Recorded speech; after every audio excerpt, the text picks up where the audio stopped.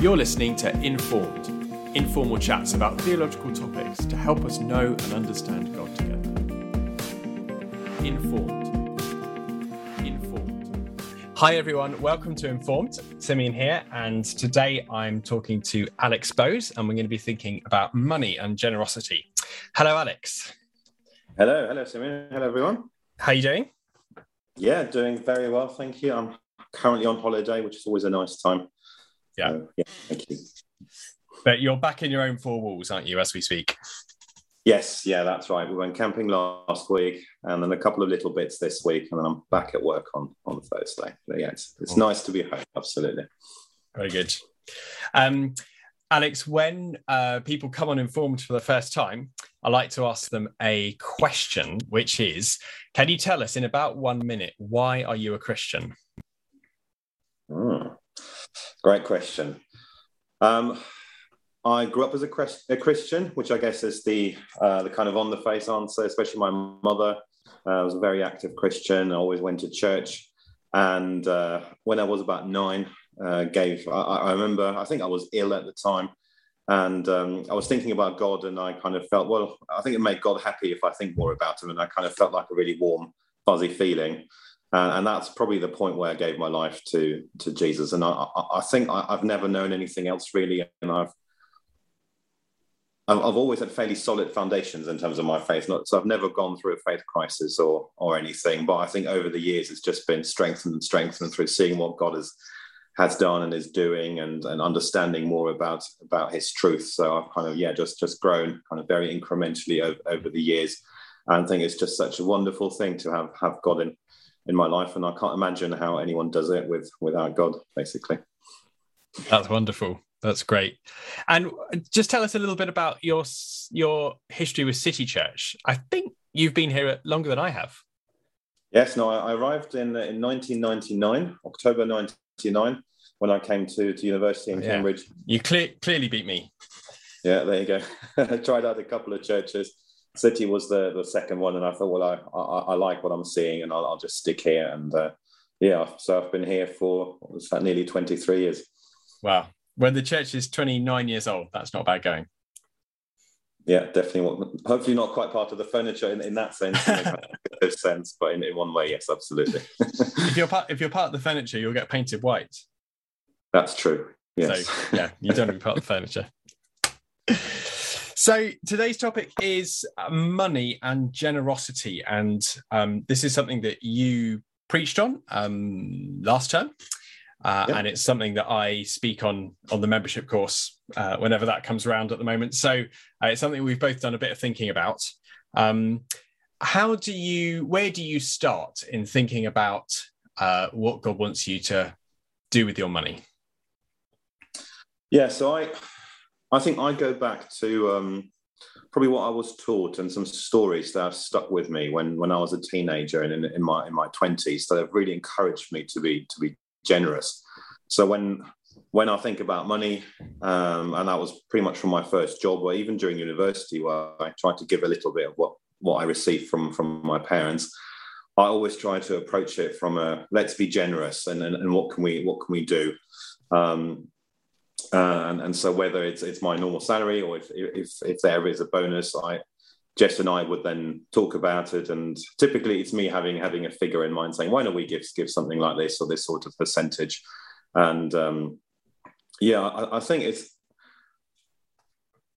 you can kind of get to a point where you think, well, if I didn't give, I could afford all of these things. But fortunately, I've never really massively struggled with that. Of course, the thoughts do pop in my mind occasionally about what kind of mortgage you could have, etc. But generally, because of this teaching I've had, and I guess God's been very gracious to me in that sense, I've always wanted to be generous. So I approach it from that point. Well, what can we do that will feel right in front of God and in my heart?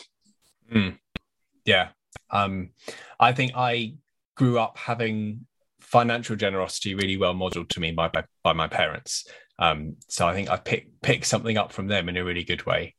And like as you're saying, I think if you have the attitude that it is kind of pretty much one of your very top priorities of what to do with your money is to be generous with it, and kind of have that as the first question rather than the what's left over question. That's a great sort of direction to come at it from, isn't it? Yeah, I agree. And that's actually one of the stories that shaped me. Was one of the elders at my church where I was growing up. He said his first paycheck. So he was a lawyer, and so it must have been in the 70s, I think. And I guess he got paid for a job, and he got, I think it was £50, or it was £250. I don't remember, but it was a lot of money back in the 70s. Whatever got paid, and he said it was my first ever payment as a very young lawyer, but he gave it all to God. And I thought, wow, what an example. So it's that principle, the first fruits, and yeah, it's your priority. I think that's really stuck with me as well. Yeah. And I think you talked about, deciding, okay, this money's come in, God's provided this for me, and I want to give some of it away. When you do that, you don't want to end up with like a sort of mindset of, okay, well, this percentage is for God to decide what to do with, and the other percentage is for me to decide what to do with. You want to sort of start from the point of view of, well, all of this is God's. He's given it to me to steward, to deploy on his behalf. And he wants me to give some of it away, and he wants me to spend some of it. And but it's all his. Absolutely. Yeah, that's right. And I think that principle of stewardship is so important. So you want to be generous, but use your money really well. So you can use, you can use it in many ways. You can absolutely give it to the church or to other charities or individuals. You can bless your family with it by going on nice holidays. There's absolutely nothing wrong with that. It's a great thing to do. You can have people around and spend a bit of money on a nice meal. There's all sorts of things you can do, and it's and whatever you do, you could have done something different. And I guess there's wisdom involved. And I've kind of always felt if it feels right, then and if you feel peaceful about it, then that's probably the right thing to do. Does that sort of reflect? The way that you make decisions about money, is that quite similar to the way you make decisions about other stuff in life? Yeah, it is actually. So I do think about things, but often there is a bit of a gut feel about it as well. And more often than not, I'd actually then go with a gut feel after thinking about it. Okay. And to be honest, that was the case when we bought the house. We kind of felt, well, this seems like the right house. Let's go for this one. This has been a case when I've changed jobs. I've kind of applied for some that looks right, gone to the interviews, and you can always and but I thought, no, let's go for this. And I guess it's similar when something's come up, whether it's a gift day or a specific occasion. Like I said, Jess and I would talk about it a little bit, but often there's, well, how about this? And it feels right, and then we just go for it. Yeah. I guess different personalities. Some of us lean or feel more comfortable with kind of the logical database decisions. Some of us feel much more comfortable with the gut feel decisions. And when it comes to generosity, I think those of us, or those of you with a gut feel strength, which isn't my strength, but I think those who have, that's probably where that kind of decision making really comes into play. Because as you said earlier, there's no logical process you can go through that will tell you exactly the best way to steward your money. But if you've got some principles, and then that bit of thinking followed by the gut feel, that gives God space to speak into that very naturally, doesn't it? Yeah, no, absolutely. Yeah. To be honest, I'm probably a bit of a mix. So when there's a bit of a one-off thing, that I'm very much the gut feel. This seems like the right number. I think when it comes to regular monthly giving, where I do then track the percentage of gross and net income, and I do that, have a look at it at least once a year, and I think, well, maybe we should adjust something here. So there's something we're aiming for. So I think I'm quite similar to you in some ways as well on that, but it kind of depends on the situation. But I guess even in those percentages, like, well, maybe we can just push it up a little bit, or maybe that's enough, or that there's a bit of a gut feel about that as well. Yeah. When we sort of thinking about being generous, I guess you and I have dived into this conversation on the assumption that, well, of course, we want to be generous. But I guess that may not be, maybe we shouldn't just assume that. But it's a natural consequence of the character of God, isn't it? That he's generous, and so his people should be generous. How do you process that and think that through? Yeah, no, absolutely. I mean, God has been so generous to us. We had nothing; He's given us everything. He's brought us from death to life. It's absolutely amazing. Um, it can be really tricky, though, and I completely get it. There's people who maybe haven't had that model that you have had, for instance, in their parents, or who are struggling financially and think, well, I just cannot afford to be generous, and that's really really difficult, and there's clearly no easy answers to any of that. Um, but I think if we think through the whole amazingness of how generous God has been to us, and therefore the importance of Jesus in our lives. And I guess that's what Jesus gets. That's the point Jesus gets to in the Sermon on the Mount when he talks about money. It's sort of put the kingdom of God first. It's that do not worry passage. It says don't worry about tomorrow, for today's got enough worries about itself. And he goes on about saying why worry about clothes and food and all of that. God knows you need it. He'll provide it. But seek first the kingdom of God. And I think if we try to grow in that, and really think, well, what kind of... I think part of the problem is the status we have is attached to money and possessions in our society. And whether we're struggling with money or not, I think we do worry what people think about us. And we can be quite self-conscious about that. But if we get more to a point where we do seek first the kingdom of God, I think that will then encourage us in our generosity as well, because we think, well, that's God's character, and that's our primary purpose in life, ultimately, to bring him glory, to live for him. And then what I do for myself with my money is quite far down in my priority list compared to honoring God. Of course, that's all really, really easy to say and practically much, much harder to work through. But I guess that's the sort of... when I've said when I grew up, the foundations were solid and were added to, I think those kind of foundations of being rooted in God's amazing love and grace, and therefore I don't know if I always get it right, absolutely not, in terms of seeking first the kingdom of God, but that sort of attitude of God is more important. I think if we kind of keep feeding that and have that foundation, then hopefully we can grow in generosity as well, because like you say, it does reflect God's character, really. Yeah. I don't know if that makes sense.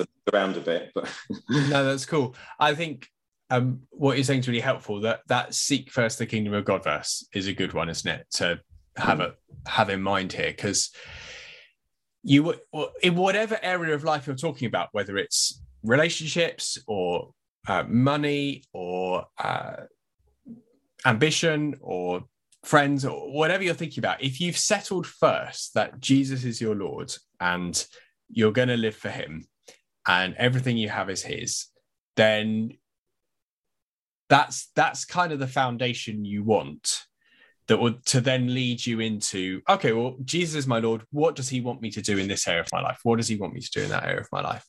And like with money, if you sort of say, oh, right, well, I should probably give some money to the church and stuff because the elders say that I should, that kind of, if there's kind of like well, I'm just doing it because someone told me to, and I slightly begrudge it, that's not really the heart that God's looking for.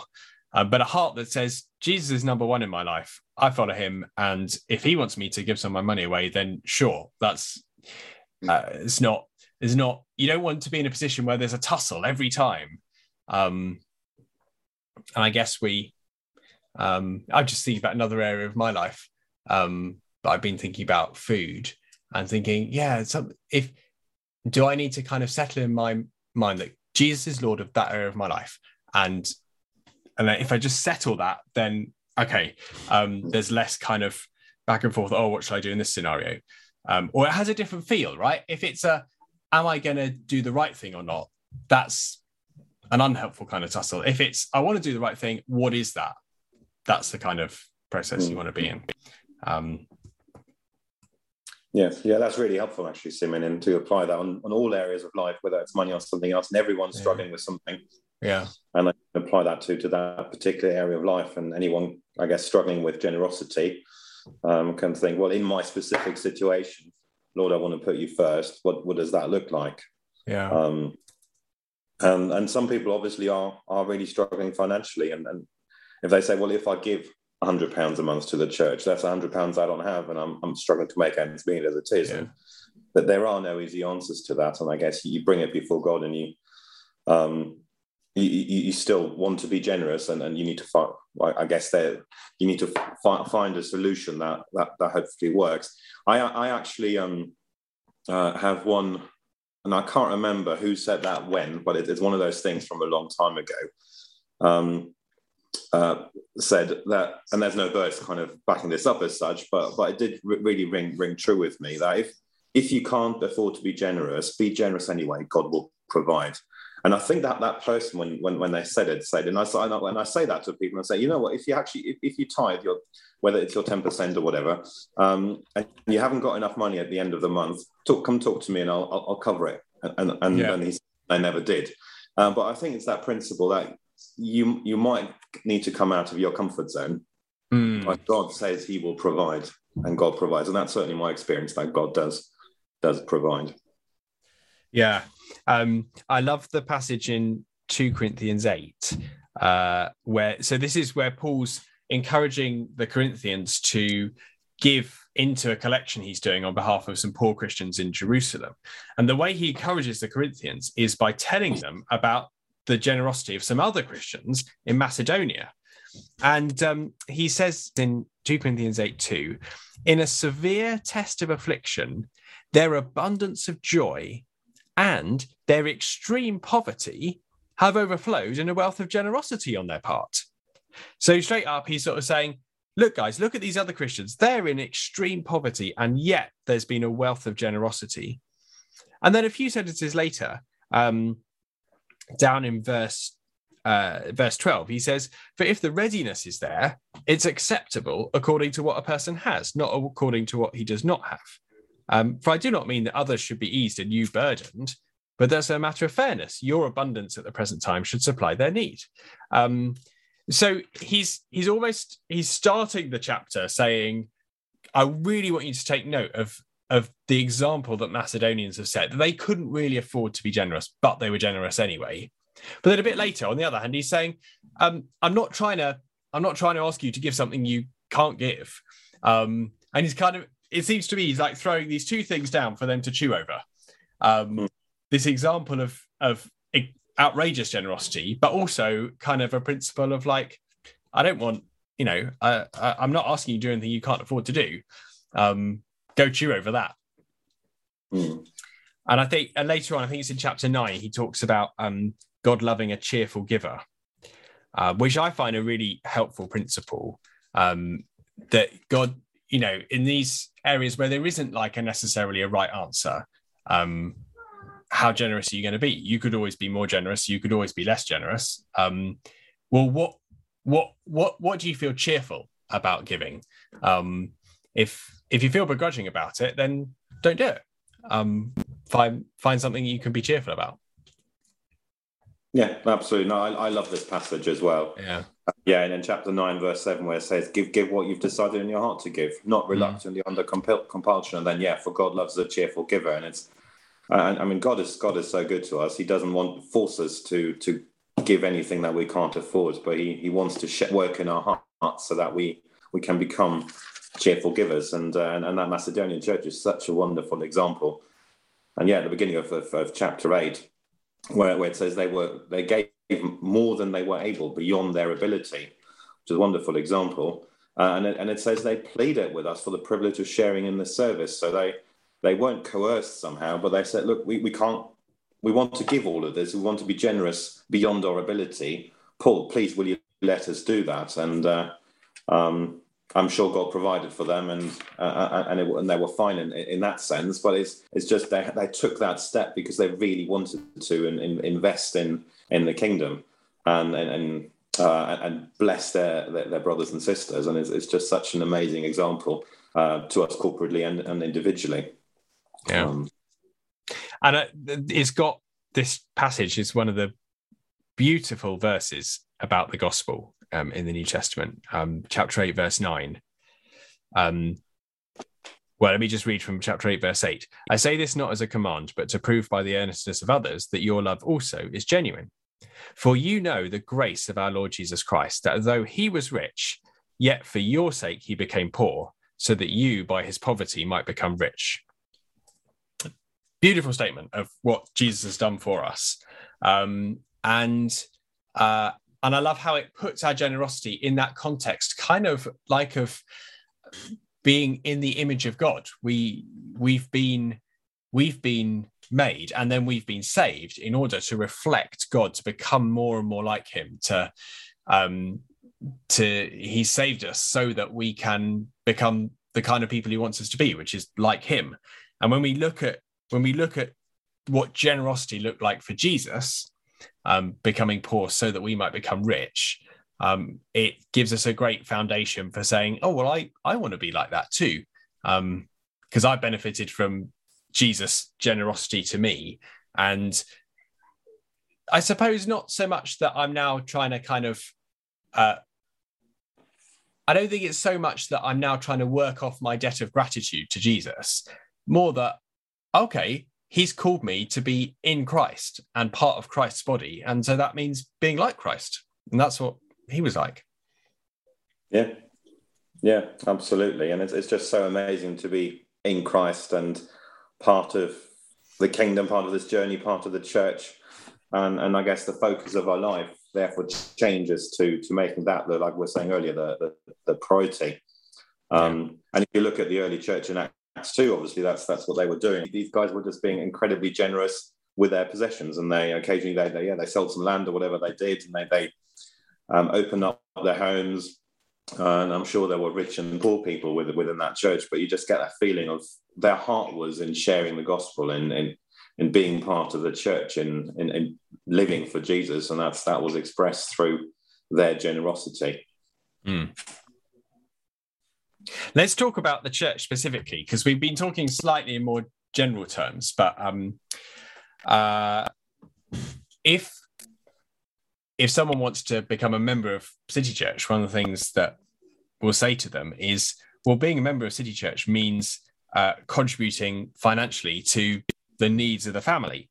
And not that that's the only way you're generous with your money, but that should be a really high priority for the generosity with your money. Not because City Church is like yet another good charitable organization that you may or may not want to give to, but because it's your family and you've become part of this family. And so, of course, you have a commitment to your biological family that you don't have to, the other children who live in your village. And in an analogous kind of way, you've got a commitment to your spiritual family that you don't have to others in the same way. Something that we don't do, however, is to tell people how much they ought to give to the church. And whereas I think it's probably true to say that some churches would do, yeah? Yeah, probably. I think so.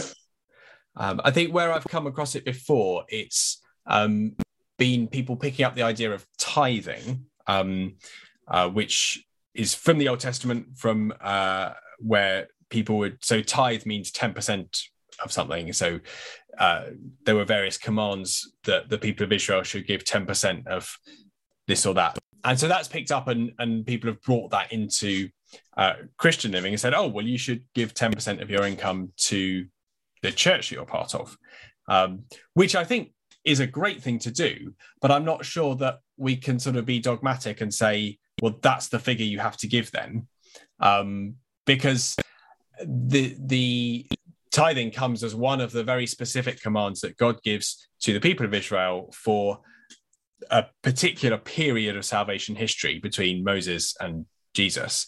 In the same way that, there are very specific instructions about how to do social justice, or how to do sacrifices, or how to be ritually pure, or what you should or shouldn't eat.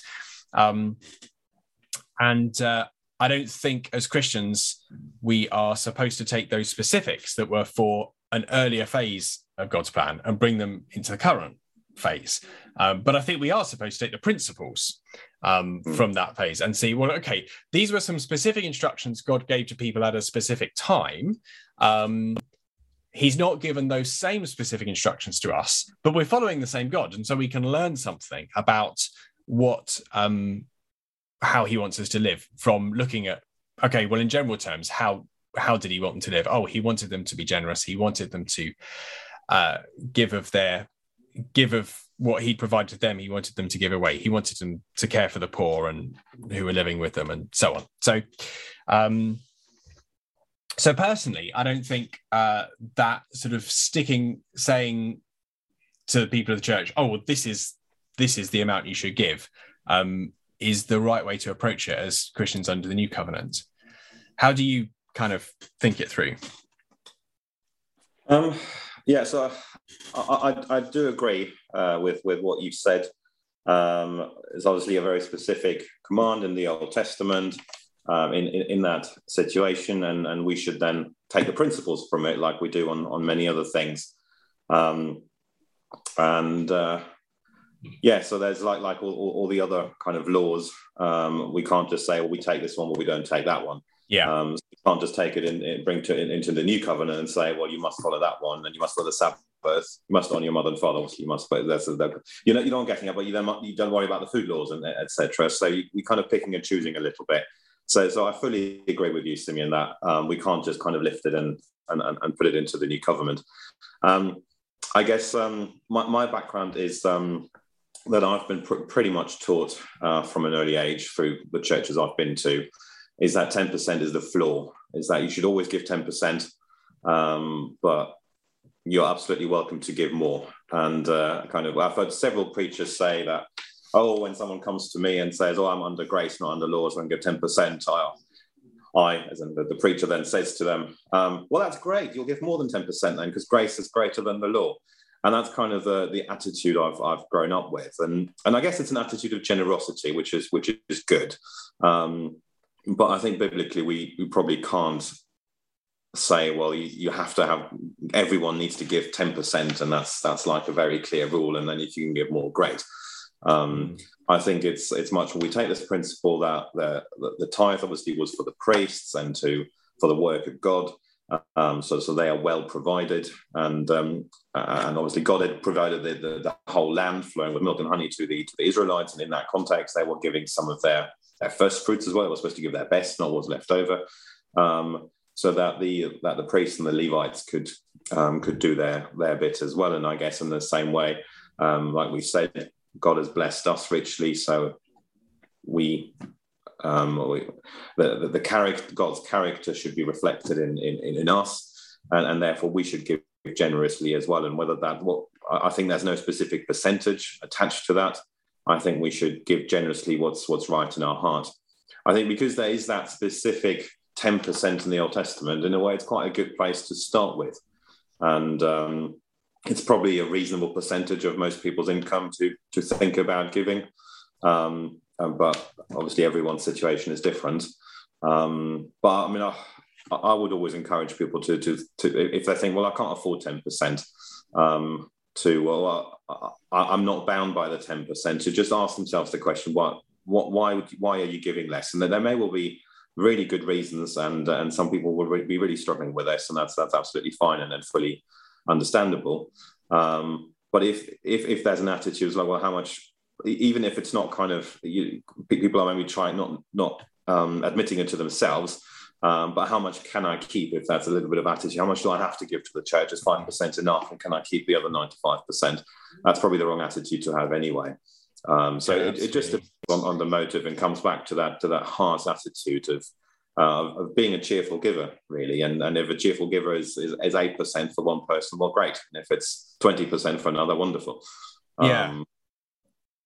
Absolutely. I'd much rather someone was being like, oh, I get the privilege of giving 5% of my income towards the church, and I love doing it, than someone being like, oh, Simeon and Alex said that I had to give more than 10%. I'm giving 20%, and I don't really want to. And fully agree. It's God loves a cheerful giver, and Yeah, I think the other thing I probably grew up with and was taught, and I think it's probably true as well. It's not a mathematical equation. So if you kind of think, well, I have 10% less, so I can afford 10% less, and it's kind of, and it's all in a spreadsheet. But I guess there's that famous passage in Malachi 3 where God's saying to the Israelites, well, you're robbing me. And they say, well, how are we robbing you? He says, well, in tithes and offerings, and you're under a curse as a result. But just test me in this. Give me your tithes and offerings, and I will bless you back. And again, that's also that's again specific to that covenant. So again, for us, it's not a mathematical equation. We give more to God, He gives more to us, and we become super rich because we've given those. It's not absolutely not like that. But I think there's truth in that principle that if we step out in generosity, God will honor that, and God will always provide. And God is good. God is a good Father, and He will bless us through that as well, whether that is in financial situations or whether that is in other ways. Obviously, again, that depends on the situation, and God always knows best. Again, this is an area where we've got to think carefully about the difference between the covenant that God brought through Moses and the covenant that God's brought through Jesus, in that the covenant that God brought through Moses was very deliberately and explicitly what you might call a prosperity gospel. God set up this agreement and said, right, here are some laws. I want you to keep these laws. And if you keep these laws, then I will bless you in all these ways. I'll bless you in your families and in your politics and in your prosperity and your agricultural production and so on. And if you don't keep these laws, then I will curse you in all those ways and you'll suffer. And I think because so much of the Bible is written in that phase of God's plan, anything from like Deuteronomy or so through to Malachi or so, Malachi,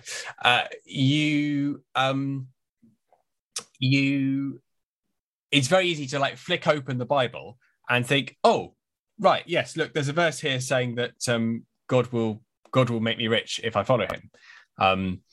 Whereas that particular promise was most clearly and specifically made for the covenant that God made through Moses, which Hebrews says has been replaced with the new covenant that God makes in Jesus. But you can see why, from reading the Bible, people might come to the conclusion that, oh, right, okay, following God's a way to get rich. But I think just thinking carefully about the timeline, yes, that was a promise that God made at that phase for whatever reasons.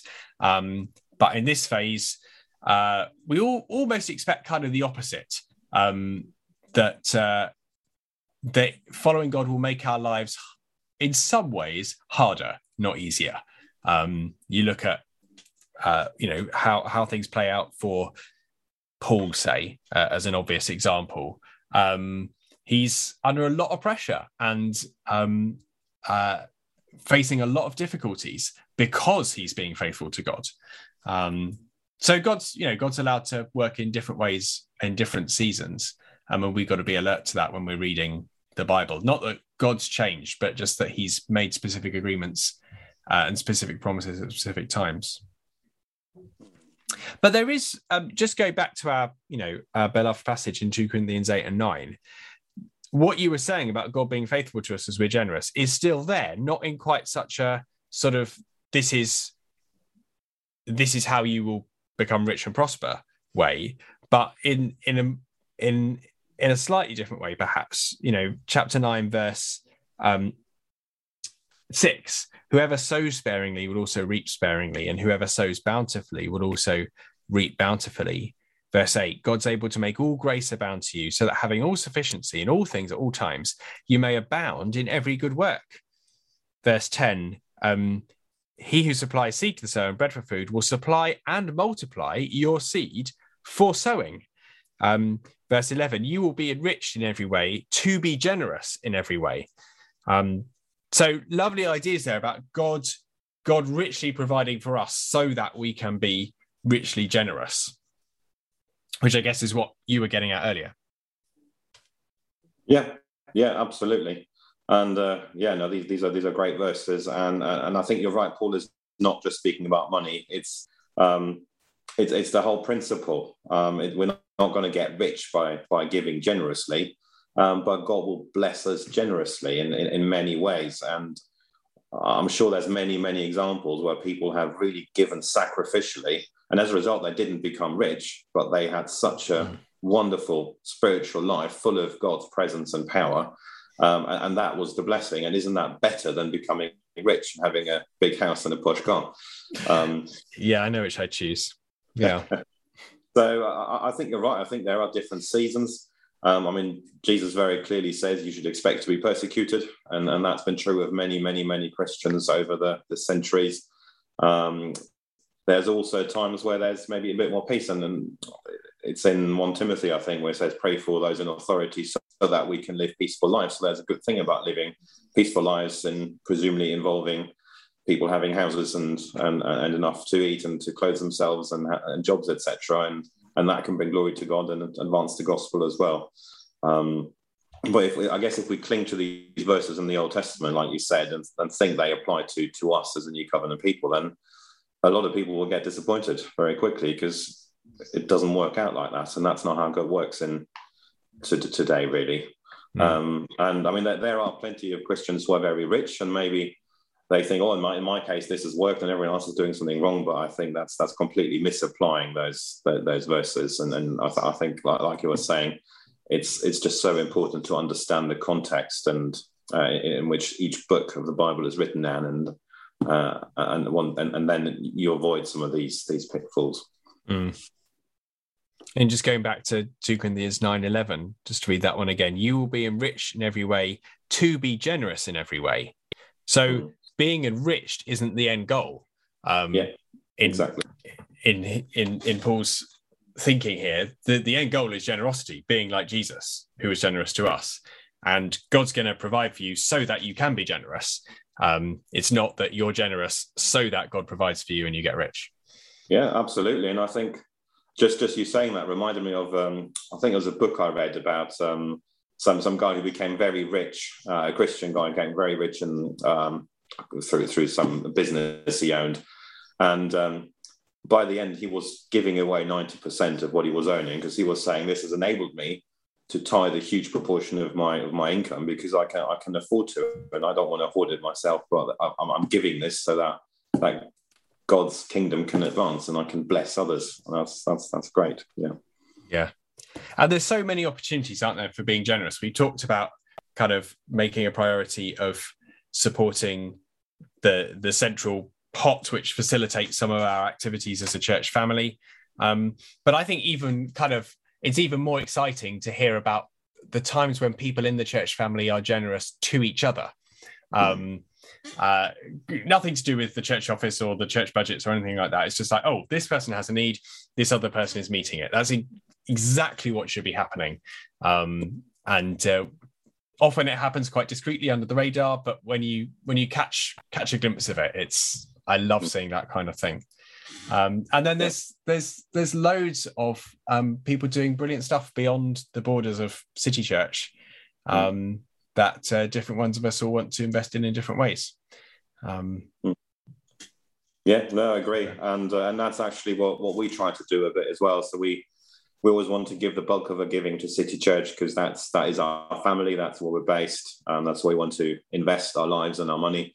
But we have connections with individuals in other countries where we give directly, and it's great to be part of that, and you're part of their journey as well, and you hear what's going on, and whether that's a regular gift or it can be a one-off. They're obviously always very grateful to receive that, and then you're part of what they're doing in that part of the world, which is wonderful. And what's nice about the way you're describing it there is it's relational. You sort of, these people that we know, we're being part of what they're doing. I think in a highly connected world with very many needs and very many people doing excellent work to meet those needs, you can kind of be like, well, I don't know, where do I start? What shall I be generous to? And one principle that could be helpful to have in the mix is to think, well, where is my relationship? Where are the contexts where I actually have a relational connection with this? And obviously the church family that you're part of would be a prime example of that. But then that principle would go on beyond that. Okay, you might be thinking, well, there are some Christians overseas. who are much less well off than I am, and I want to support them as well. A bit like this thing in 2 Corinthians of Paul telling the Corinthians and Macedonians about the Christians over in Jerusalem. And so when you think, well, there's all sorts of people helping all sorts of people in all sorts of places, where might I start? Well, one way you could answer that question is, well, where have I got relational connection? Is there someone I've met at an RM, a relational mission gathering, where and I know they're working in another part of the world and I could support them? Or is there someone I know? Or it's not the only way to answer the question, but I think it's nice where you can couple your generosity with relationship. It's more meaningful, I think. Yeah, absolutely. And we'll never be able to fix all the problems, but if you can help towards one problem, it's really nice. So I remember, we support some people who moved out to the Middle East some years ago, who have nothing to do with Racial Mission or Any Frontiers, but they're old friends of ours, and they work with quite disadvantaged people as well, and some of them needed some dental treatment, and that's so not in that family, but the people they were looking out for in their village, and they had no money whatsoever, and it was quite expensive treatment. So people in the UK, I can't even remember if we gave anything towards that particular need, but people in the UK contributed towards that need so that lady could have the dental treatment, and obviously it meant the world to her and to our friends as well. And it's nice to catch little glimpses of that and be part of that. Yeah. And I think as we wrap up, it'd be just great to say that this is a real strength of City Church. I think it's a really generous family to be part of. So if you're part of City Church and you're listening to this, well done. Time and time again, we've been very generous when different needs have arisen, and we're very generous on a regular basis, allowing us to run various things on regular budgets like staffing and buildings and things. And it's a privilege to be part of a family like this. Yeah, and I'd like to completely echo that. Over the many years I've been here, there have been many gift days, etc., and people have always been incredibly generous. Occasionally, then the figure kind of gets mentioned at the end. You go like, "Wow!" And I then divide it by the number of people there and think that's actually a lot of money per person, and it's just absolutely incredible. So thank you everyone. Well done everyone, and I think just the regular giving, I think, is incredibly generous by everyone, and throughout COVID as well. It's amazing. Yeah, good. Well, on that note, well done everyone. God bless. Thanks for listening, and we will see you soon. It's goodbye from me. And goodbye from me.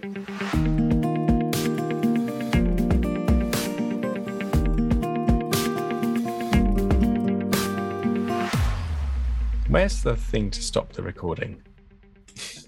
There we go. Stop recording.